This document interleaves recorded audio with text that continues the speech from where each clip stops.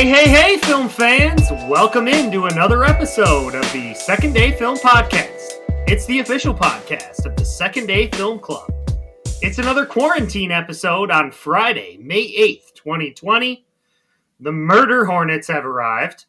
Robots are patrolling parks in Singapore, and I'm pretty sure my social media score just went down 10 points. No, this is not an episode of Black Mirror. It's just 2020. I'm your host, Brandon Champion, joined by co-hosts Mr. Sunshine himself, Evan Dean. How's it going, buddy? I'm doing well, man. That is a great characterization of what's going on right now. It honestly feels like this could be an episode of Black Mirror or something like it. It's just murder hornets, really? Come on. The end is nigh, my friend. The end is nigh. Also with us is the Tiger King philosopher, who I'm just going to call Joe Exoticstacles from now on. Mike Nichols, what's up, buddy? Hey, everybody. Thanks for having me again. Just so you know, I'm going to try to be talking louder into the mic because apparently the last recording, it's just the mic's not picking it up as well. So I'm literally, my lips are almost right on top of this mic, and I'm trying to talk louder so you can hear me better. We appreciate that. Give the people what they want, Mike. They want to hear you. I'm sorry, people. Anyways, coming up on today's show, the three of us are going to review several newish titles that have been released on streaming in recent weeks. Of course, we're still barred from the theater, sadly. But up on the docket today includes the multi-part sports documentary on ESPN about the 90s Chicago Bulls titled The Last Dance. We're also going to talk about a movie in which Thor kills every cop in Asia. But first, we need to take a moment to discuss a bit of somber news. And no, Evan, it's not the coronavirus. It's not the fact that you moved to Florida and left me alone. But did you see the Cadillac 4 movie theater is closing its doors permanently? Did you see this? Wait. Yeah, I saw that. Are you serious? For good? Yeah, just broke today. I'm going to read a short story that is not particularly well written, but it's from your former employer, 9 and 10 News. This is quote for quote. The Cadillac 4 movie theater recently announced it will be closing its doors permanently. In February, the Cadillac 4, owned by Goodrich Quality Theaters, applied for bankruptcy. They had hopes of getting back on their feet, but the COVID-19 crisis swept in. Governor Gretchen Whitmer ordered movie theaters to temporarily close beginning March 16th. The theater says the complete loss of revenue hit them hard. Now the theater will remain closed until someone buys it and decides to reopen it. So some very sad news from our hometown in Cadillac, Michigan. I mean, that's the theater we grew up on. Yeah, man, that really bums me out. I'm not entirely surprised. Goodrich was like the ugly stepchild of the Cineplex franchises. So they've been struggling for a while, but man, I mean, so many films I've seen in that theater, so many good memories as a kid growing up watching movies. And dare I say my, love for film started there. So that's really too bad to hear about that because there's nothing else close. Yeah, I will say that with a lot of, or at least in my experience covering business and covering theaters in Muskegon County and West Michigan, and a lot of these small theaters do go through this where they have to close for a little bit, and then a new investor will come in and provide some capital, and they can open back up. And because it really is just about providing the overhead costs and then getting the movies in. So I'm not gonna say that it can never close again. I know they just did renovations up there as well to go from the Cadillac 5 to the Cadillac 4. So I think there's a chance that maybe, like someone could roll in, it could open up again. I'm not holding out hope, but definitely some sad and disturbing news. Mike, you said you heard about this as well?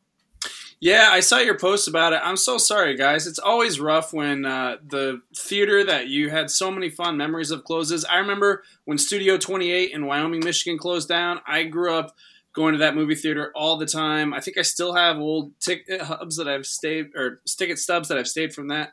I'm really sorry, guys. It's sad to hear, but it's probably going to be what's going on with the economy kind of being in hibernation for the time being. It's sadly not going to be the end of stories like these, but it's too bad.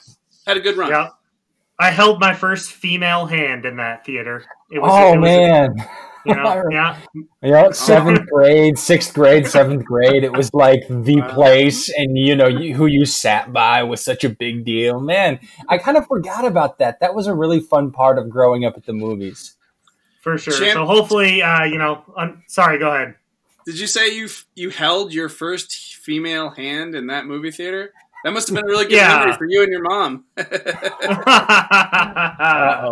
Funny guy.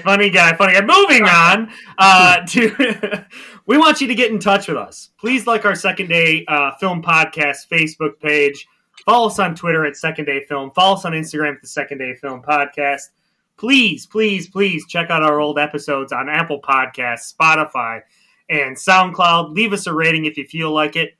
Even tell us if we suck. Tell us Mike's mic is too low. We did get some good feedback on that, so we appreciate that. But also got some good feedback on the 3-man pod, so we appreciate that as well. We want to hear from you, film fans. This only works, if we're recording for you. We don't just need to sit here and listen to each other talk all the time, although I do like listening to you guys talk, not trying to take away from that. But, tell us what you like. Tell us what you don't like. Tell us what you want us to review. We want to hear from you.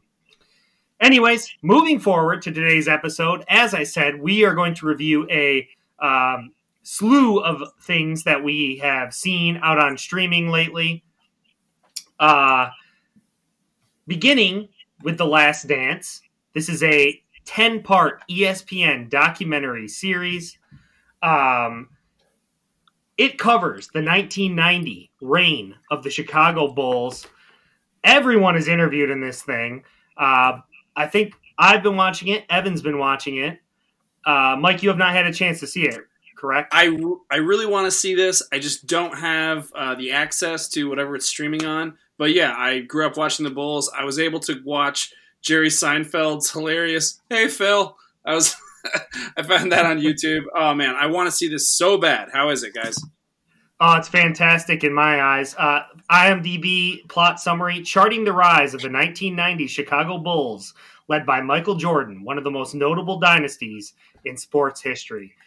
So I've seen 6 of the episodes have aired so far out of the 10. I've seen 6 of them. Evan, I've seen 5 of them. How many have you seen, Evan? Yeah, I've seen 4. And if you don't mind, I'm just going to jump right in and let you know kind of what I think. Right out the gate, I really like this storytelling structure used by the filmmaker here. Of course, the documentary is called The Last Dance. It's about the Bulls' final championship season, 97 and 98. But it really tells the entire story of the rise of the Bulls dynasty of the 90s. And what I like about it is it does it through its main characters. The first episode highlights MJ.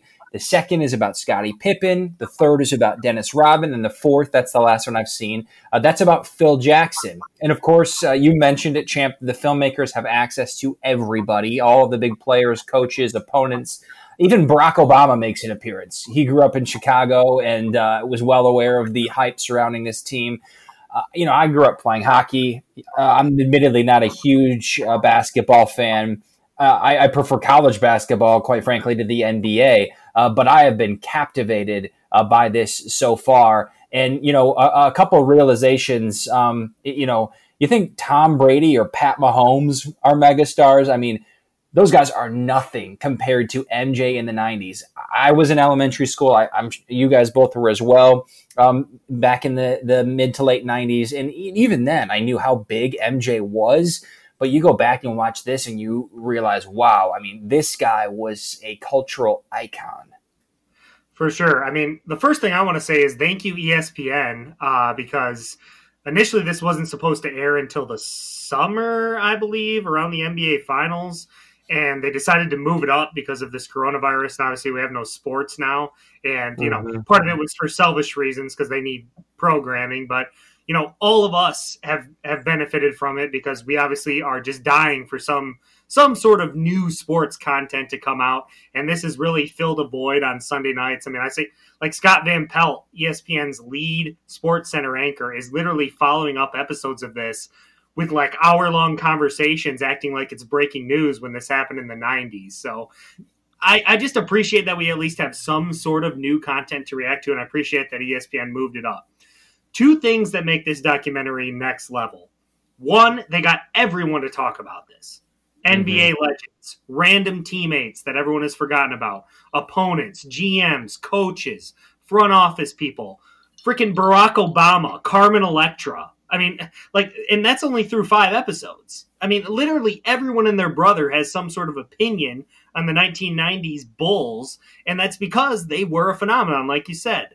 The second reason why I think this documentary is next level, apparently a film crew followed the Bulls around for the entire 1998 season, The Last Dance, as Phil Jackson dubbed it, and that's where the documentary gets its title. So there's literally mostly unseen footage of The Last Dance season that has allowed viewers access and a glimpse into the team dynamic that no one has ever seen before. And because of that, it's making this feel like it's breaking news. Yeah, so one thing I wondered about that is, okay, is this really unseen footage? Because I know there's been claims, and of course you can claim it, and there can be a few scenes here and there, but okay, if that's true, I wonder why, why is this not being seen until, 25 years, 25 years later? That's something I wondered while watching this, because I heard the same thing. Mm-hmm. Yeah, I mean, that's a fair question. I mean, I'm sure if you really wanted to find, maybe this stuff is out there, maybe bits and pieces are out there. I mean, you talk about footage like the 5th episode, and Evan, I know you haven't seen that, but that has a lot to do with the 1992 Dream Team, playing in Barcelona. That obviously Michael Jordan was the focal point of the team, but Magic Johnson, Larry Bird, Charles Barkley, Patrick Ewing, Isaiah Thomas left off the team. That's a whole nother matter.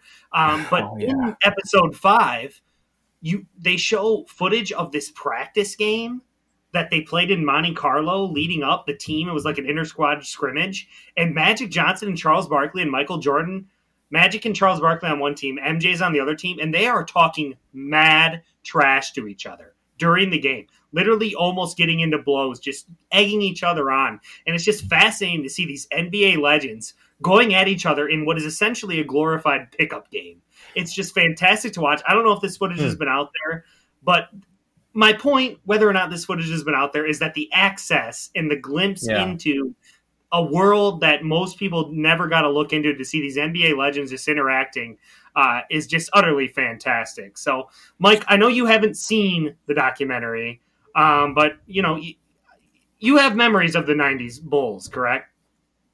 Oh, yeah. My dad and I and my good friend David Carter and I, we would watch them all the time. I remember, them against the Sonics and them against the Jazz. They were some of the best basketball games I've ever watched in my life. Nothing was ever like watching Michael Jordan.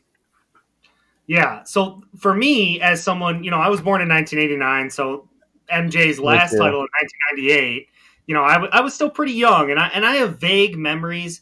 Like you, Evan, I'm much more into college basketball. In fact, I openly detest the NBA in a lot of ways.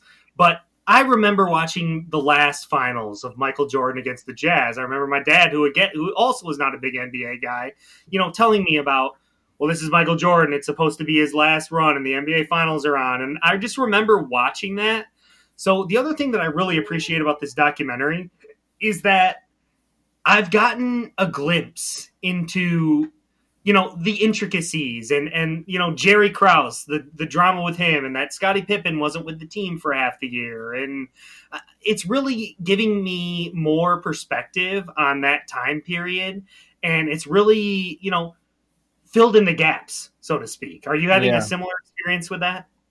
Yeah. I mean, one thing that's interesting to me, because I've said, similar perspective as you, I knew a little bit, I knew about MJ, obviously how great he was, but to see how big it really was has been eye-opening.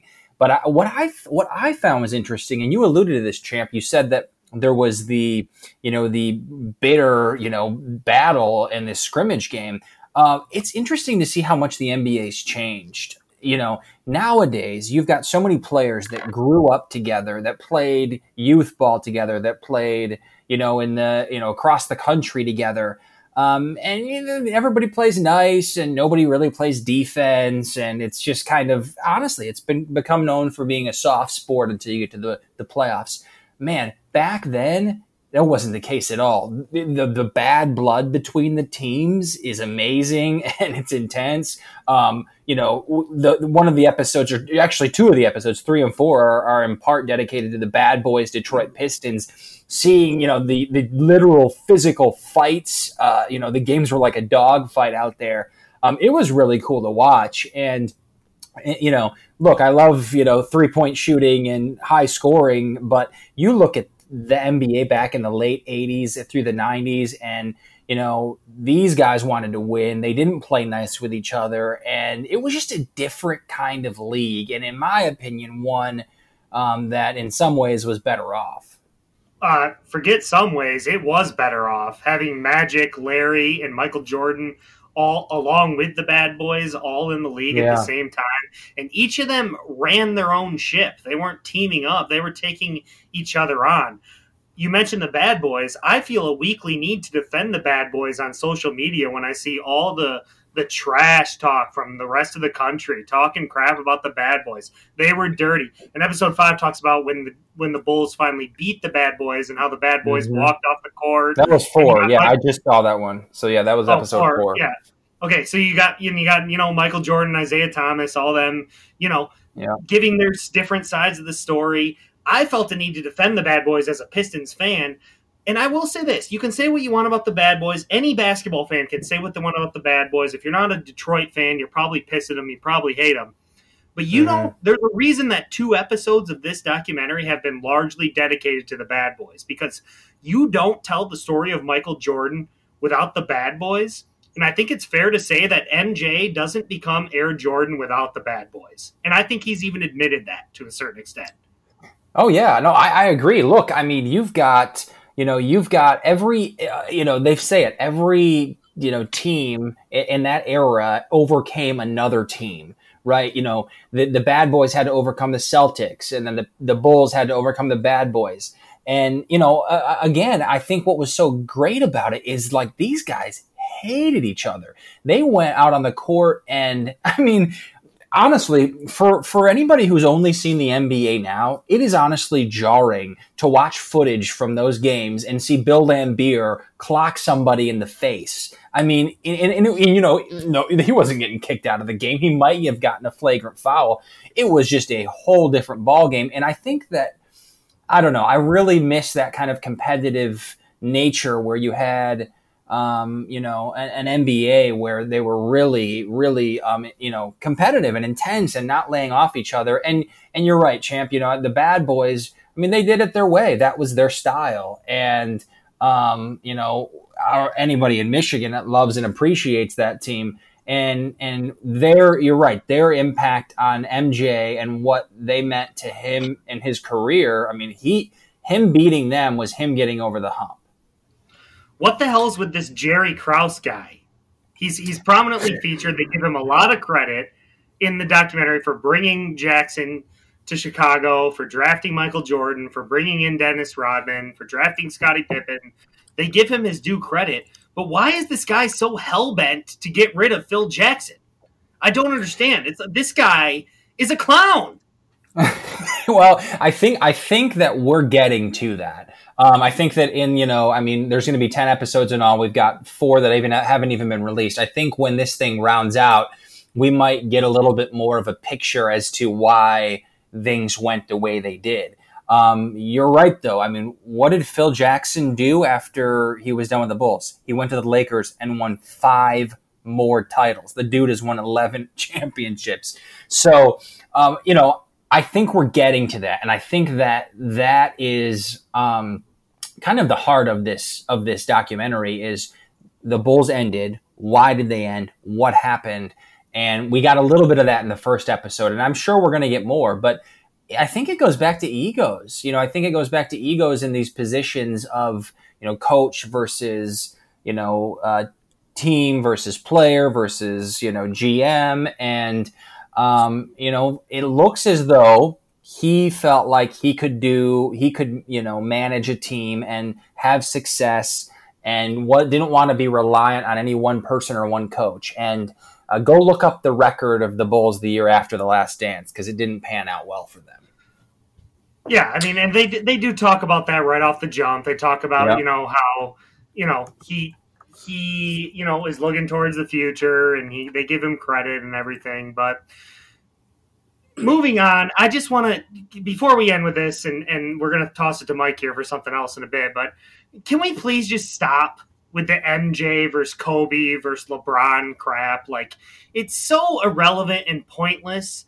And it doesn't really allow us to appreciate greatness. I mean, one of the positives, and there have been many positives from coronavirus, and that's a whole other conversation in terms of how it's personally affected people. But it has given us time to sort of hit the pause button and slow down and appreciate greatness. And by doing things like, especially in sports, we can kind of, I'm seeing a lot of old footage, a lot of old games, a lot of just things that have happened over the last couple of decades that we're so focused on moving forward and constantly moving forward and doing things that I think sometimes we forget to stop and look at how great or how amazing things are in the world of sports when they're happening. And through this documentary, I think that we've all been given sort of an opportunity to sit back, stop, relax, and look back at some of these great sporting heroes that we've had through the years. I'm with you, man. I mean, I loved MJ. I love MJ. Love what he's done. I love LeBron too. I never knew that it was like it was not allowed to be a fan of both of those guys. I've always been a huge fan of both. Check Twitter, bro. That's not allowed. You're not allowed to be fans of both. And I'll admit this. Kobe, I was never as big into Kobe because, he was he modeled his whole career after MJ. Not to say I didn't preach it.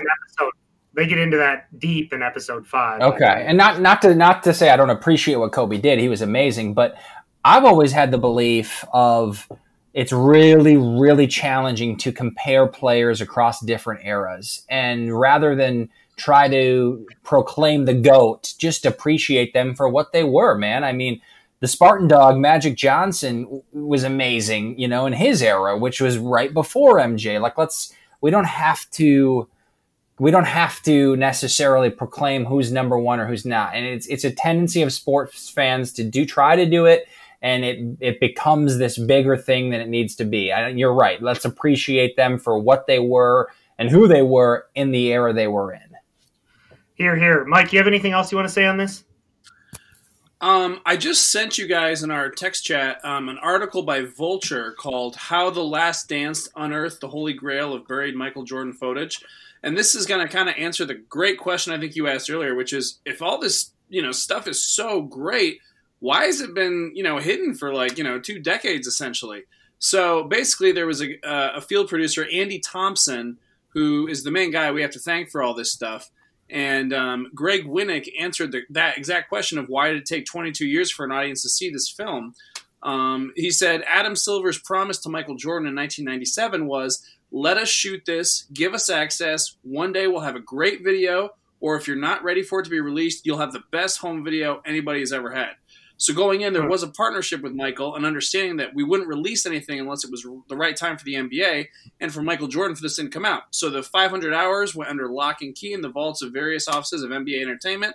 On the 3,200 reels of film that were shot, I'm just reading the quote. We put an X to denote that they were not to be used. Over the years, various projects and opportunities came up. We originally thought a year or two later that it could be made to a 90-minute documentary that would be in theaters or on HBO, but it was just never the right time to unlock the vault for a few years ago when the Last Dance project finally started coming together. So thank God they waited so long to when entertainment could catch up with the way this story should be told. Can you imagine if this had just been a 90-minute documentary? Think of how much we would have missed. Oh, man. Yeah, if only Jerry Krause would have had that foresight.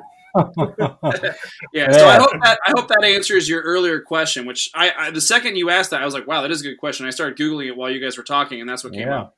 Nice work, Mike. Last thing I'm going to say, how about those Bulls pregame shows? Holy shit, that's the best thing I've ever seen. Those were the best. They used to be amazing. They were so good. Yeah, they're still not going to top Mason announcing the Detroit, the 2000 era Detroit. For me, those are my boys. Those are my guys. I can't give too much credit to the Chicago Bulls because I am a Pistons fan through and through. Detroit versus everybody. Anyways, watch The Last Dance. It is well done. It is very interesting. It's a lifting of the veil behind one of the greatest sports dynasties we have ever known. The last 4 parts will be airing in the next 2 subsequent Sundays, so we're not going to give a final grade on this. But since it's one of the big things people are talking about, we wanted to get into it here today. By the way, I got to say, that post you made about the basketball game between the Friends and The Office, I loved that so much. I loved reading all those comments. Those comments were fun. It was hilarious just analyzing it like it was some real shit. Dude, that's one of my favorite posts you've ever made on the page. I loved that one so much. It was funny. We need more of those. Yeah. I mean, from that author, that artist, I need more.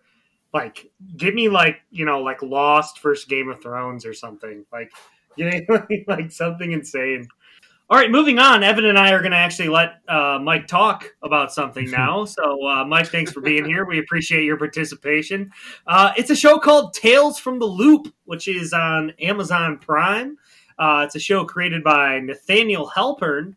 The plot summary on IMDb: the townspeople who live above the Loop, a machine built to unlock and explore the mysteries of the universe, experience things previously consigned to the realm of science fiction. A lot of people in this show. I see Jonathan Pryce, but Mike, I'm going to toss it to you and Rebecca Hall as well, one of my favorites. But tell us about this show, Mike. I don't know much about it. Yeah, so Tales from the Loop is a very, very original idea for a sci-fi series. So the main premise for this was there is an amazing Swedish artist named, I'm sorry if I get your name wrong, Simon Stålenhag. And he has done some just incredible sci-fi art about like retro, futuristic, like digital imagery. A lot of it looks like, almost like beautiful, very peaceful, nostalgic scenes from the 80s, like on a beach or in a snowy woods or in open farm fields. And then in the background, though, is usually like a huge mechanical sci-fi instrument or piece of technology, and he just has a really like cool, thoughtful, reflective style of art. So they took his art book, Tales from the Loop, and they decided to take certain painting frames and just turn that into a story. So what they kind of have is a main premise, and then each episode kind of follows like a different narrative within that town where, there's an eclipse, which is a sphere-like object that deals with fringe physics. And there's all these little artifacts from those experiments that are littered around the landscape of this town. And then each episode kind of follows someone interacting, with something of that nature and how it affects their narrative. So there's not really a main story like that you're following with the same consistent characters through each episode, but you will see the same characters kind of scattered throughout each episode. And it's a very original, kind of cool idea. It's very peaceful and it's very meditative as a show. It doesn't have like a lot of high energy tension like Black Mirror. It doesn't really even have a lot of statements about the dangers of technology, like Black Mirror. It really is trying to do its own original thing, which is just to cause you to reflect on subtlety, to just kind of explore and meditate on just human experiences, whether those be things like emotion or memory or perception. The problem with that, however, though, is because it doesn't have a main consistent storyline, there's not really good character development, and you don't really get to dig deep into a narrative. It's just kind of all these random, beautiful pieces, but they're not really connected in a way that really kind of hits you as hard as this could, because it is very well done.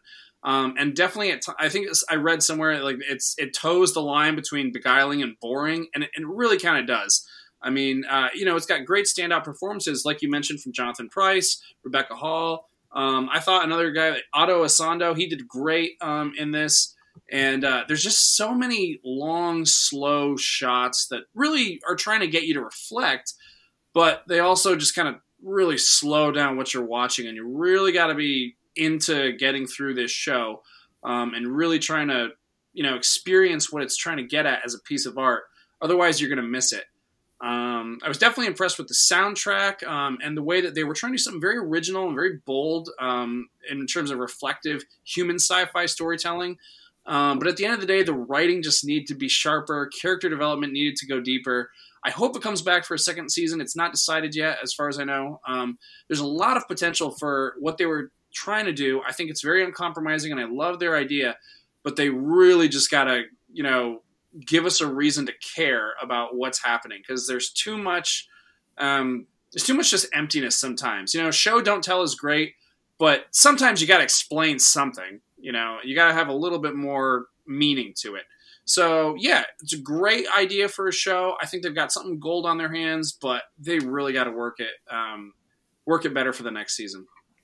Yeah, Mike, in the 2 pods that I've done with you, it sounds like a perfect show for someone like you to try. And I say that as a compliment because, you're a smart guy who's willing to watch a show that might take a little bit more in terms of the level of how you view it. Champ and I always talk about the kind of the compare contrast versus somebody like you or I or Champ who've studied film to an extent, who can look deeper beyond the surface into finding meaning.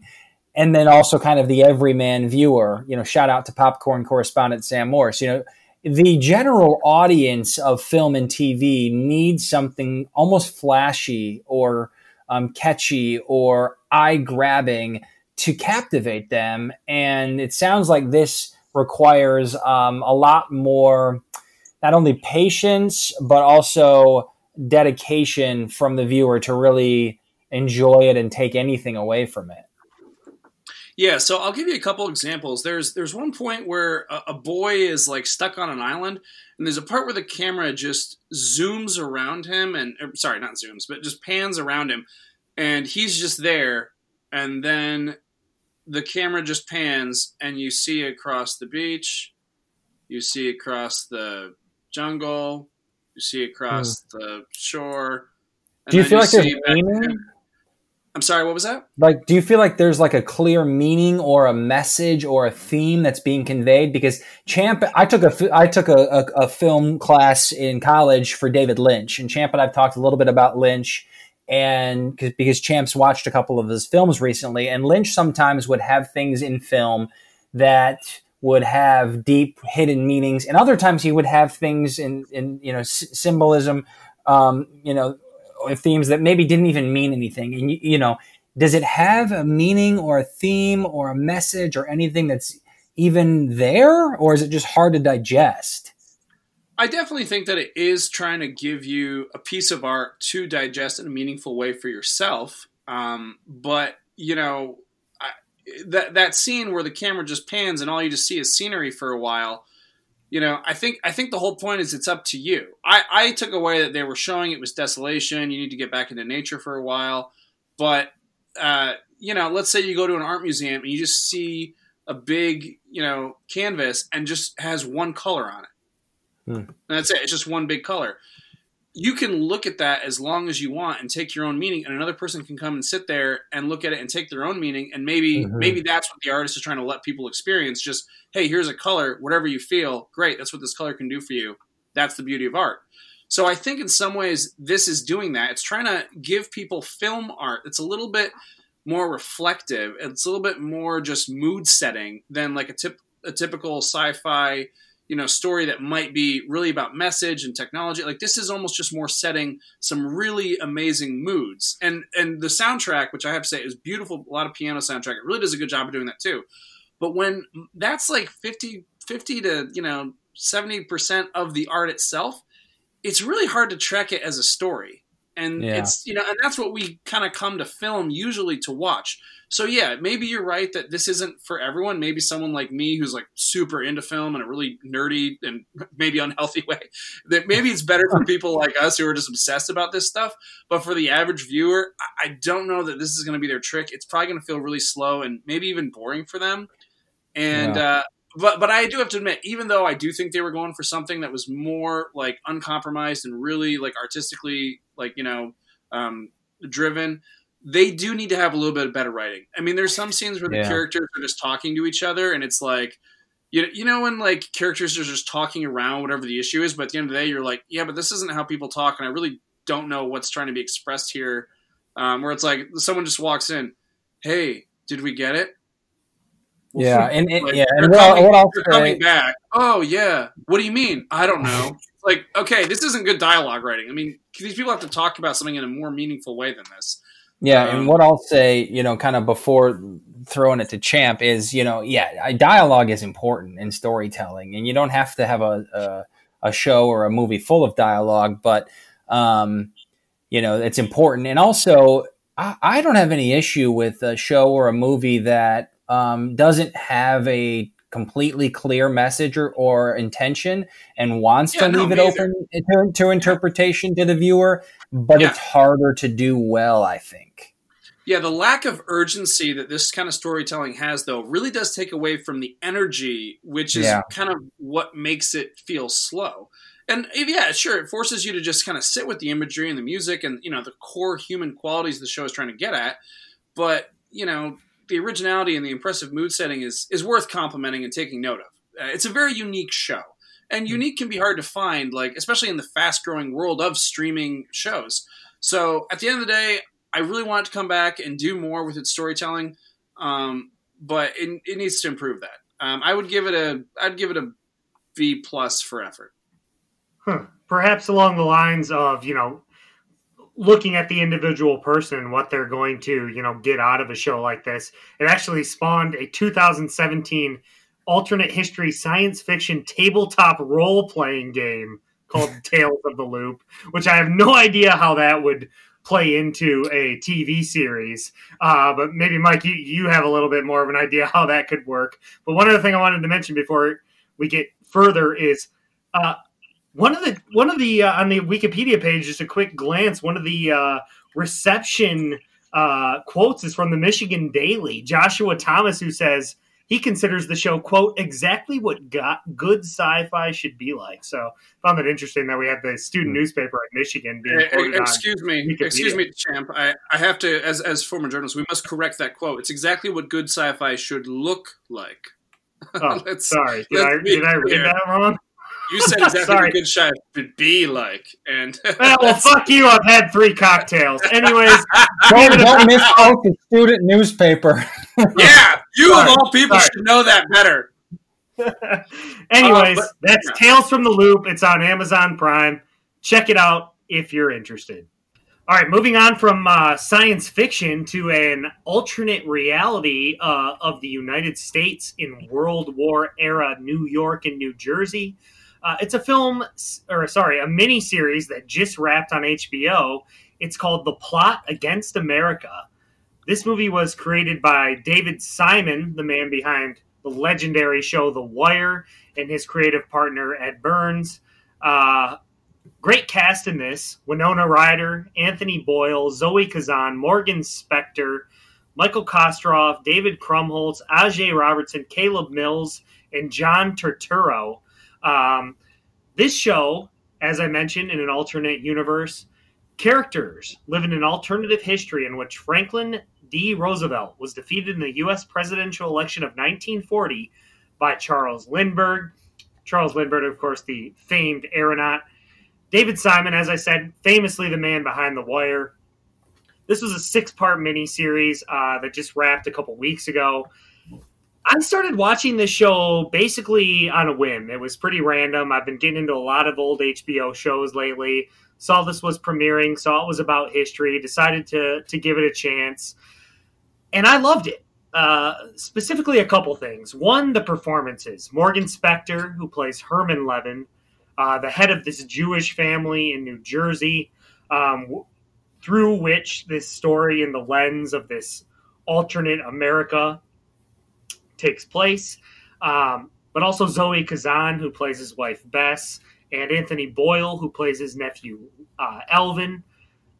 John Turturro, Winona Ryder, also exceptional. Great all-around performances throughout this that really helps us get in the shoes and helps us feel how helpless this Jewish family feels in this sort of alternative version of America where we never get into World War II, and basically anti-Semitism sort of rises in America.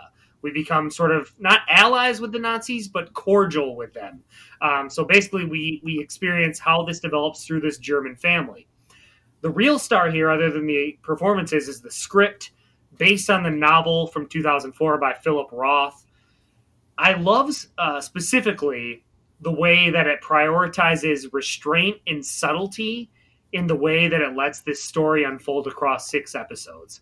So what I mean by that is Charles Lindbergh becomes president and anti-Semitism starts to rise in the U.S., but this show is not outward or blunt in its portrayal of racism or bigotry. It's a very slow burn. Episodes 1 through 3, we see very little difference in the way the Levins are living their lives in New Jersey. There's little hints and clues that things are maybe changing for the worse for the Jewish people, but nothing drastic.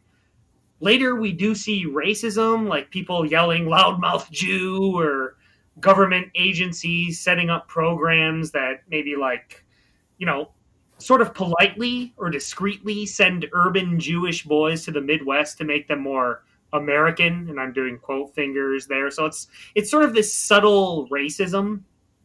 And even the finale, which is one of the most tense, nerve-wracking, pulse-pounding episodes of television I've ever seen, there's not a ton of outward violence or racism against American Jews.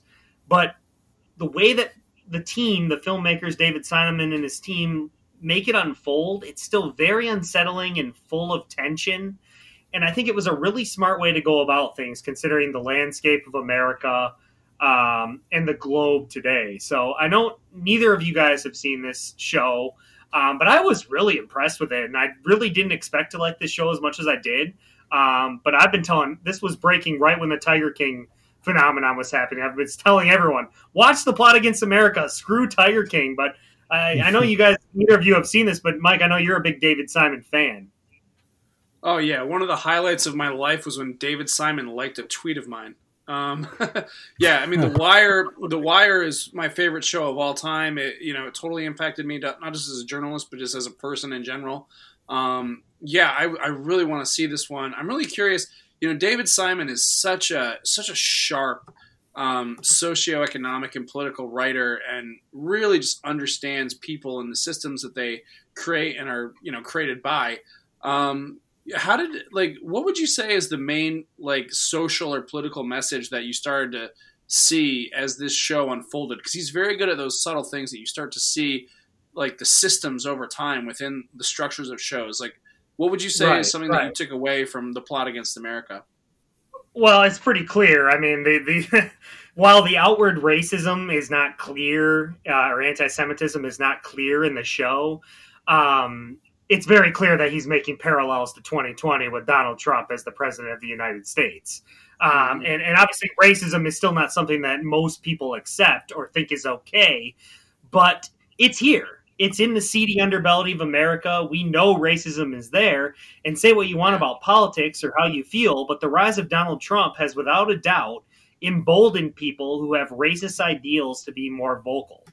And there's a very clear parallel to this alternative reality set in World War II that is very clearly meant to represent what's going on in 2020. And I should say, I listened to, they did a podcast, an official HBO podcast with David Simon along with this show, and I listened to all 6 episodes. So he makes it clear, that is part of what's going on, and he doesn't say that he's specifically trying to represent the Trump administration and what's going on now. He's more talking in generic, like you said, subtle scales of just the way that when different people rise to power, different things happen and different consequences arise. So it's very clear, like you said, David Simon knows exactly what he's doing, but it really is, this show really makes you ask the question, what if America didn't get involved in World War II? What would the world look like today? Ugh.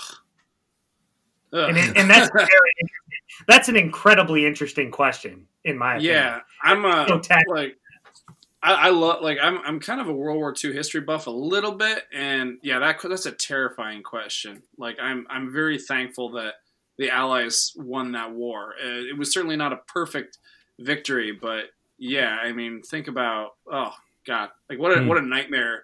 Oh, Well, sorry, go on. it's interesting too because fortunately we weren't close to that happening. Roosevelt, who served the longest presidency in American history, 12 years, obliterated his competition. I mean, I don't know how that's portrayed, Champ, in the film, but he dominated in the elections that he was in. So, not that matters, but we fortunately in the reality of it, we weren't close to what the plot against America is portraying. Yeah, thank God. Yeah, I mean, it's basically shown, and again, David Simon, he's a master at crafting his worlds, and he really shows, just the subtle rise, like the Jewish people, this family.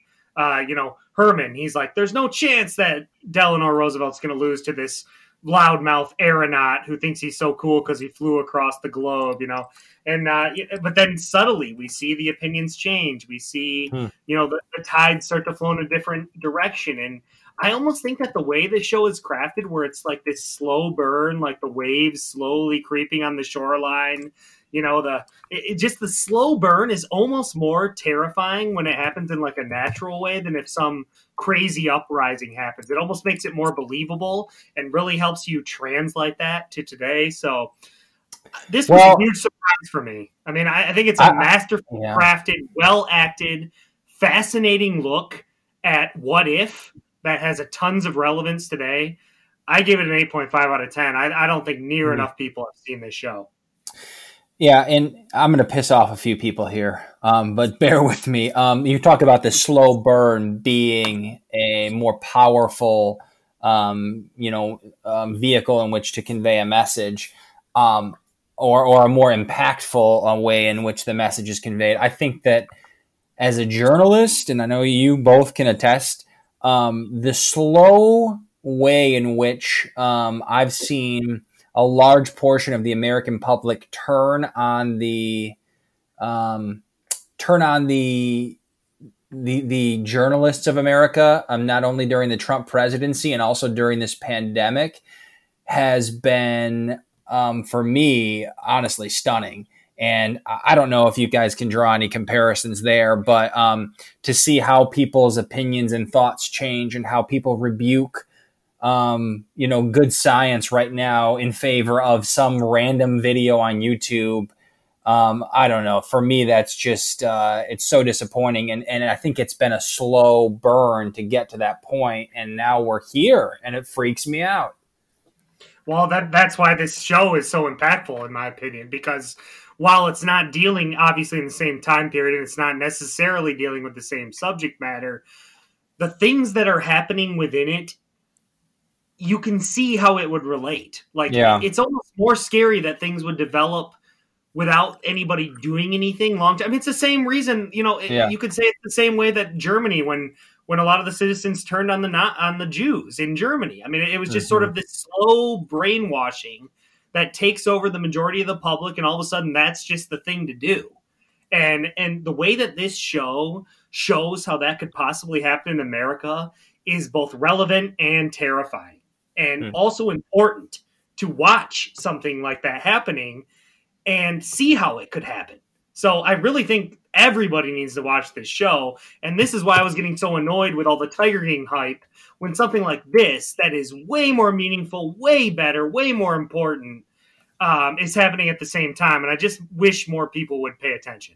So I wonder too. Oh, sorry. Go ahead. Go ahead, Mike. Go ahead. I was just going to say, I wonder too if with like the rise of, this kind of weird political, age we're living in, if we are going to see more of these like alternative history type shows, because it is kind of a trend now. Like I'm starting to notice, like, we've got the Plot Against America. You guys remember that show, The Man in the High Castle?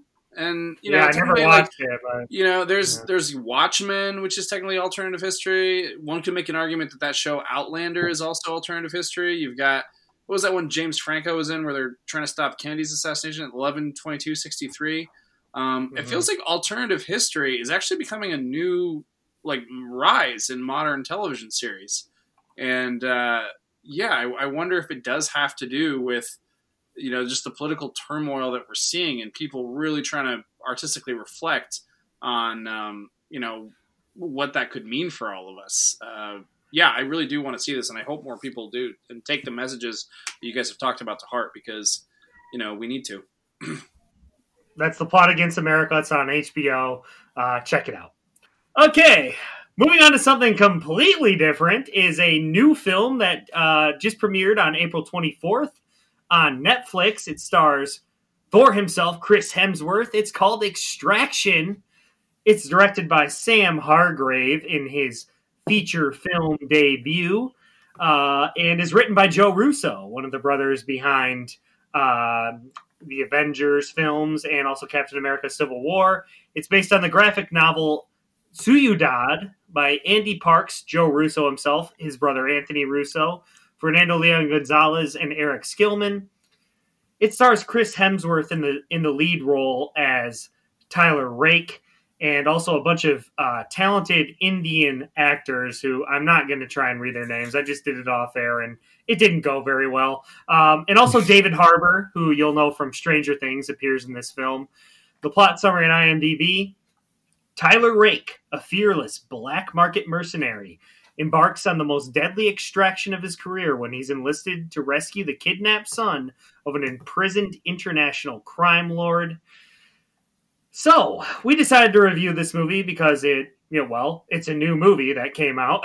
That's about all the criteria you need today in these days in 2020 when murder hornets are zooming outside our windows.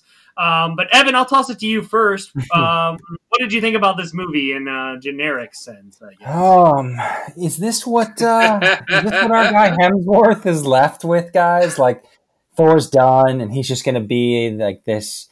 Okay, so I'm going to start briefly. Thor is not done, for the record. There's a new movie coming out. He better hope, because this, not that requires any sort of acting either, but let me start with something that I really thought was cool. Whoa. Okay. Well, I guess we're just going to scooch past that unnecessary brazen attack against Chris Hemsworth's acting in Thor. We're not here to talk about the Avengers. Please continue. I feel protective of my boy Chris, but continue, Evan. Good beer belly in Avengers. So what I really liked was about 35 minutes in, you get this 11-minute long continuous action shot. Of course, this at least appears to be continuous. I don't think it actually was. But this was really, really cool. You start with a car chase. The filmmakers are kind of diving from outside of the car back into the car with Tyler, who's played by Chris Hemsworth, and Ovi, the young boy he's trying to save. Eventually, you get up several stories high for this great gun battle. Eventually, they fall down to the street, and there's a great street fight with vehicles weaving in and out of them. Tyler and one of his adversaries, who's actually later a good guy, they fall, a couple stories, and the camera almost falls or like floats down with them. I was kind of curious, actually, how they pulled off a couple of the shots in this continuous shot. And I thought that it was really cool. Like, that 11-minute moment was really cool. It's a 2-hour movie. It's a 2-hour movie. Evan is thrilled with the 11 minutes out of that. Well, I think that's the point here, right? So that's the best thing I have to say about this movie. Actually, it was only an hour 45 minutes if you consider the credits, and it seemed long for an hour 45, which is a bad thing. What I will say, though, guys, is back to the action. Look, action flicks have long been known to have like one singular trait. The hero is a perfect shot, can kill several bad guys simultaneously. The bad guys can't hit shit with their guns. This is accepted by Hollywood. It's well known. But that considered, this film was ridiculous. I'd love to go back and see how many guys, Indian soldiers Tyler single-handedly kills. It's got to be upwards of 100 over the course of the film. I believe Netflix has it. I think Netflix has it pegged at 183 people is what I read. Right? That's ridiculous. Well, just let me correct you. First of all, they're Bangladeshian police officers. Sorry. They're in DACA this entire film. You're right. I agree the continuous shot was fantastic. We're out of the car. We're in the car. We're back out it. We're in and out of car windows. We're moving through various spaces.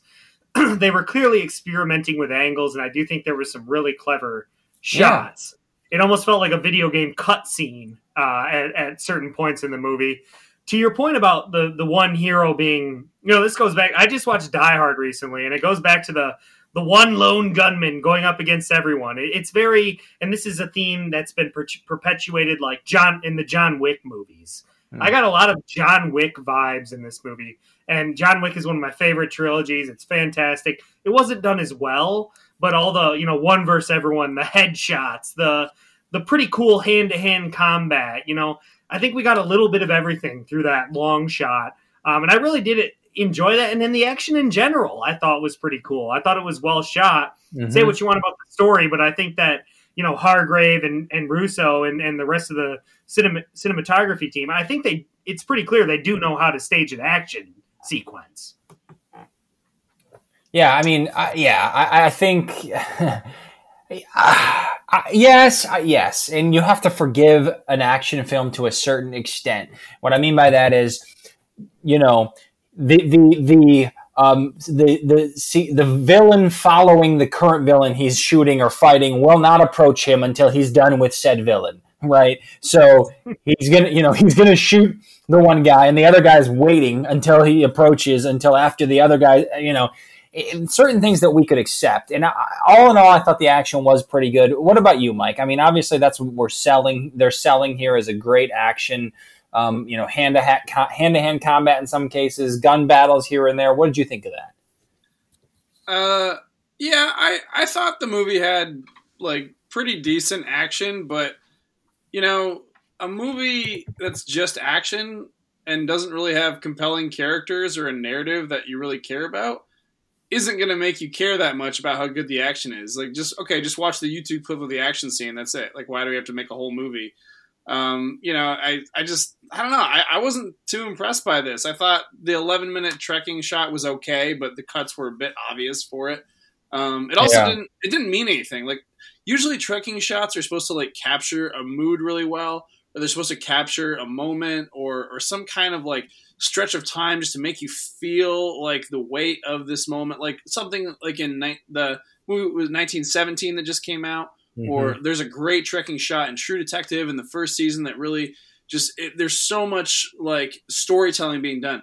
I don't really know what the storytelling is of the trekking chase in Extraction other than just, oh, look, it's lasting a while. Isn't that cool and impressive?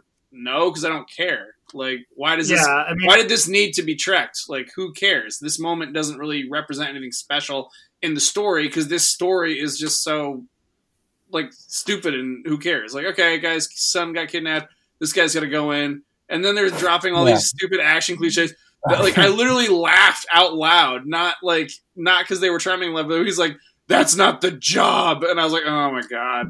Only Chris Hemsworth can be charming enough to save such a dully written character. I mean, props to the action. Yeah. It's an action movie for action movie's sake. I don't think anyone here is denying that. But it is an action movie, and I thought the action was fine. So if I'm watching an action movie, I'm okay with just riding on the action. That being said, I didn't really buy the relationship, and I think this is what you're getting to, Mike, with poorly written characters, or both of you. I didn't really buy the close relationship between Chris Hemsworth and the Indian kid. Why does he care so much about this kid? They throw in this forced backstory that he had a kid that died of lymphoma to make him more sympathetic, I guess. But with this guy who is, by all indications, a for-money, for-profit loner, would he really be willing to risk his bacon for this kid? And I think if you watch the movie and you watch the relationship on screen, which they try and develop into this, super emotional, I'll do anything for this guy.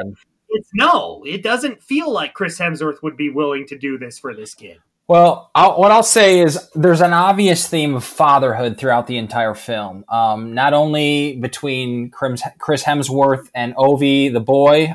Chris Hemsworth is a shitty dad and Ovi has a shitty dad, but also between our tertiary character who is trying to save Ovi so he can save his own son. So there's a lot of talk of fatherhood and failed fatherhood.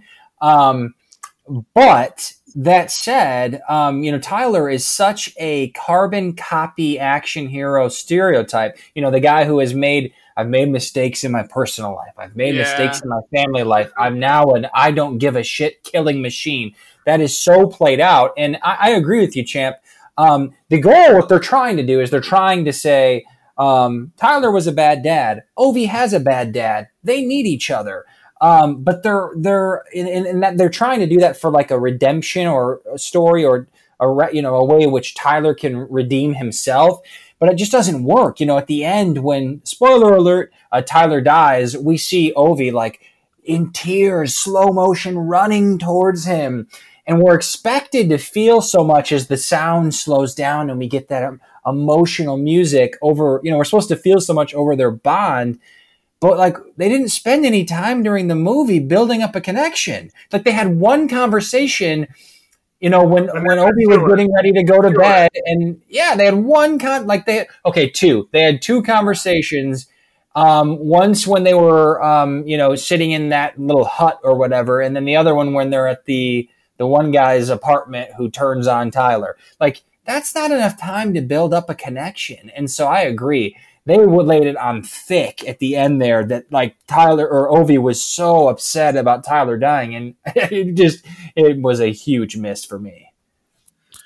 Yeah, and we get extremely generic bad guys in this. Like the big bad doesn't even like the main hero and the main bad guy don't even meet in the movie.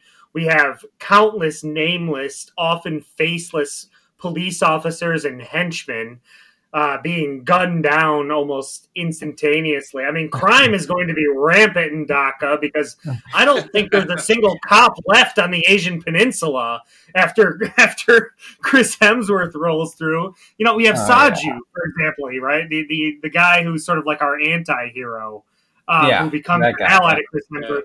He's like the third main character in the movie, and he fights like a madman, takes people out. And how does he die? Oh, he gets sniped by the lame, nameless colonel. Like our villains in this movie are terrible. So there is one thing I want to ask you guys about, and that's the ending. So you said that... does he die, Evan? Does he die? Because he gets shot a bunch of times, then he's shot through the neck and falls into the water with all of his heavy gear on. And then it shows like 8 months later... Ovi's in the swimming pool. He comes out and he sees a man who's kind of resembles, Tyler, Chris Hemsworth's character. A white man. Then it just very clearly a white man. Then it just cuts. So now there's maybe a sequel coming out and Chris Hemsworth might be back. So there is. Yeah, I know.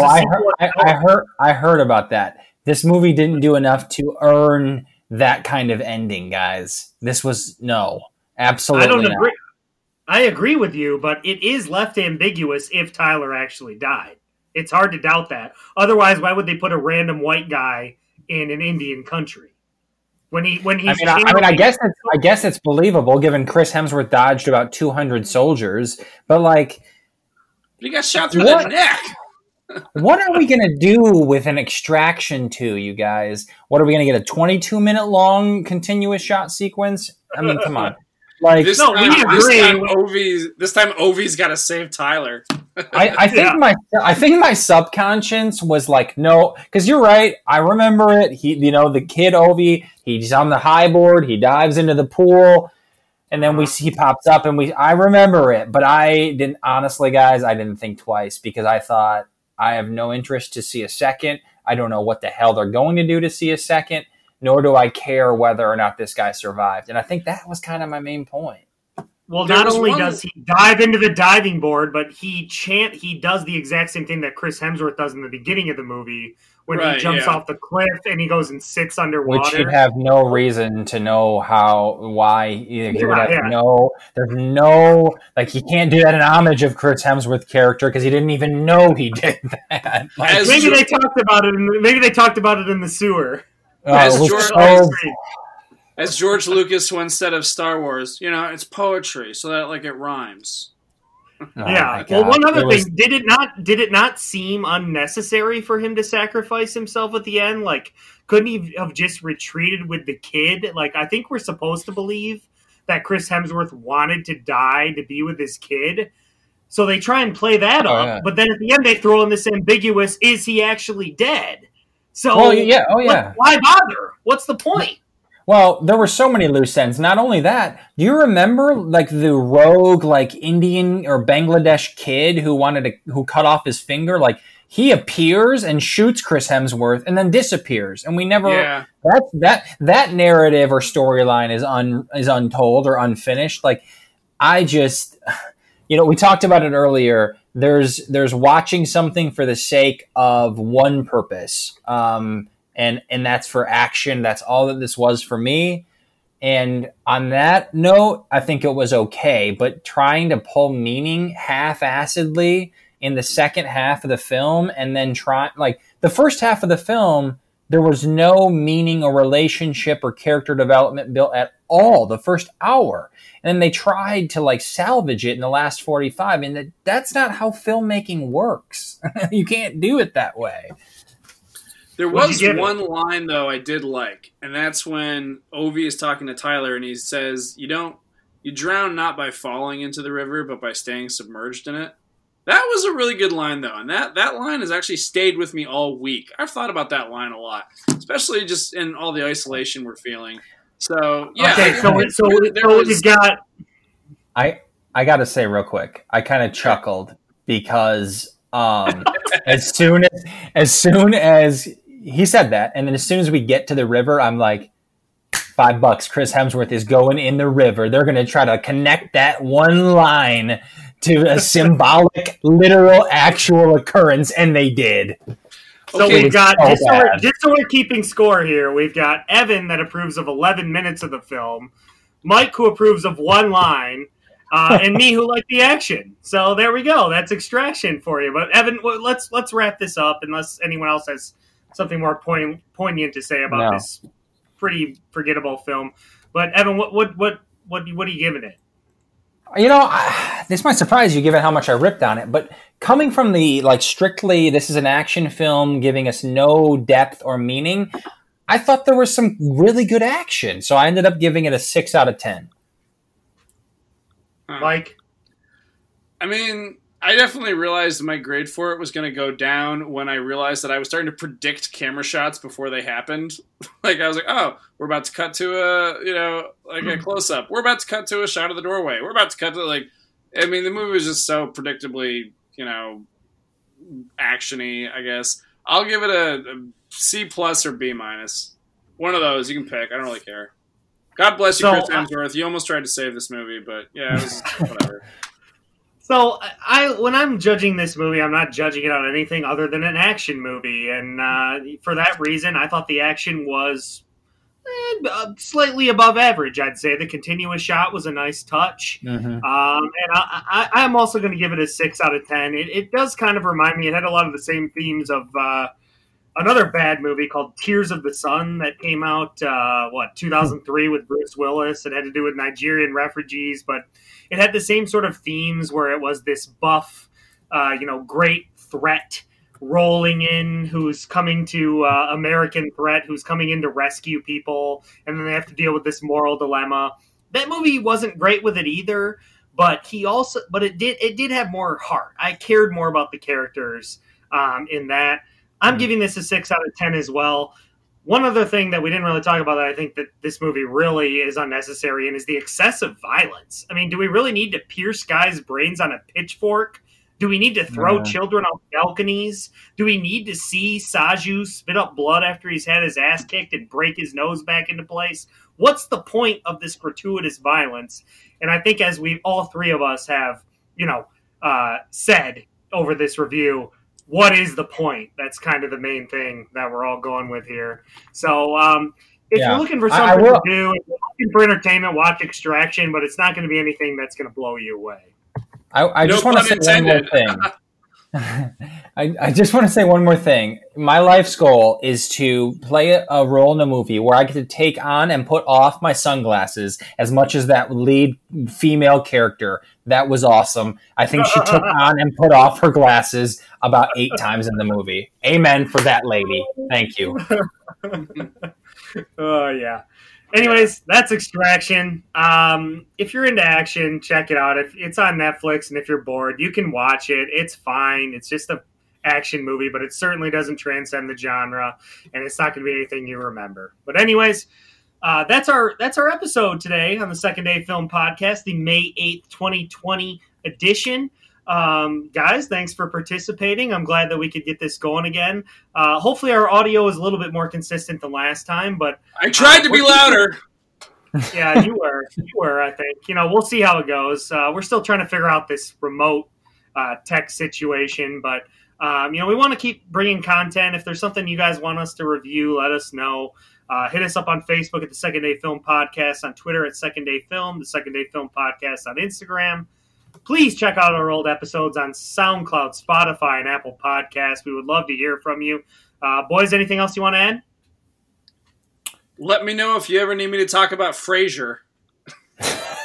And on that very depressing note, we want to say thanks for listening, and we'll see you at the movies.